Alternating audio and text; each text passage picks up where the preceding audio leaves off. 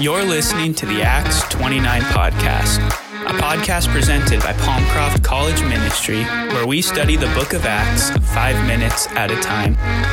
We believe God is still working, and we believe that the best hope for the church tomorrow is to study the first century today. We are so excited for you to join us as we study God's Word together.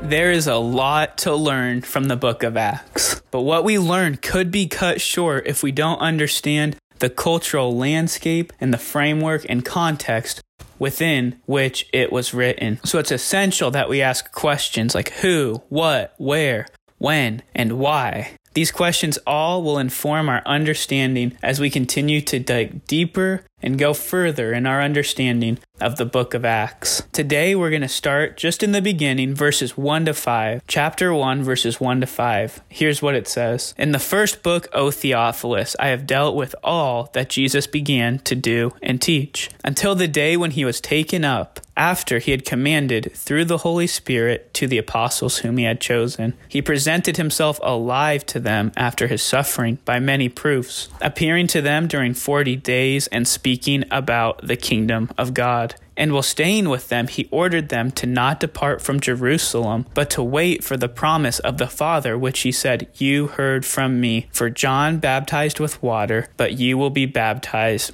with the Holy Spirit not many days from now." Who wrote this book? Who was he writing to? As early as the 2nd century, church tradition informs us that Luke was the author. This is confirmed by Scripture. 3 times in the New Testament, Paul references Luke. Philemon 1:24, 2 Timothy 4:11, but most notably Colossians 4:14, where he says, "Luke, the beloved physician, greets you." There's also 3 we passages that we'll read in the book of Acts. 3 separate sections that indicate Luke was along the journey with Paul. Acts 16:10 to 18, Acts 20 verse 5 to 21 verse 18, and also Acts chapter 27 through 28:16. These passages inform us that Luke was with Paul, making him a likely candidate for the author. But the question, who was it written to? It says, O Theophilus. Theophilus literally translates to God-fearer. And you'll also notice that the Gospel of Luke is addressed to the same person. So scholars question, was this a real person? Or was this a pseudonym that Luke gives to his reader, hoping to challenge them to be God-fearers? Whichever the case, I think that we are in a unique position to learn from Luke's writings. The what? Luke sought to describe in great meticulous detail the events that transpired within the first century and the early church. The where.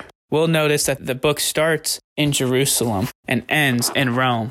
This is significant, and we'll notice it in greater detail as we continue to read the book of Acts. But there is a shift that happens from the Jewish people to the Gentile world, and this is symbolically noted in the starting from Jerusalem and ending in Rome, the capital of the largest empire at the time. But finally, I want to draw your attention to verse 3. This is significant. The bodily resurrection of Jesus Christ. This is the crux of our faith. The bodily resurrection of Jesus Christ was the catalyst for the early church. It gave the apostles confidence that the God they were following defeated death. The Jesus that they had followed for 3 years truly was the Son of God, and he left them with the Holy Spirit, which will be a main character and key player in the stories that we read. So what can we learn today? Well, just as the resurrection of Jesus Christ gave courage and meaning and purpose to these early followers of Jesus Christ, that same Spirit that raised Jesus from the dead lives in you. Romans 8:11 tells us,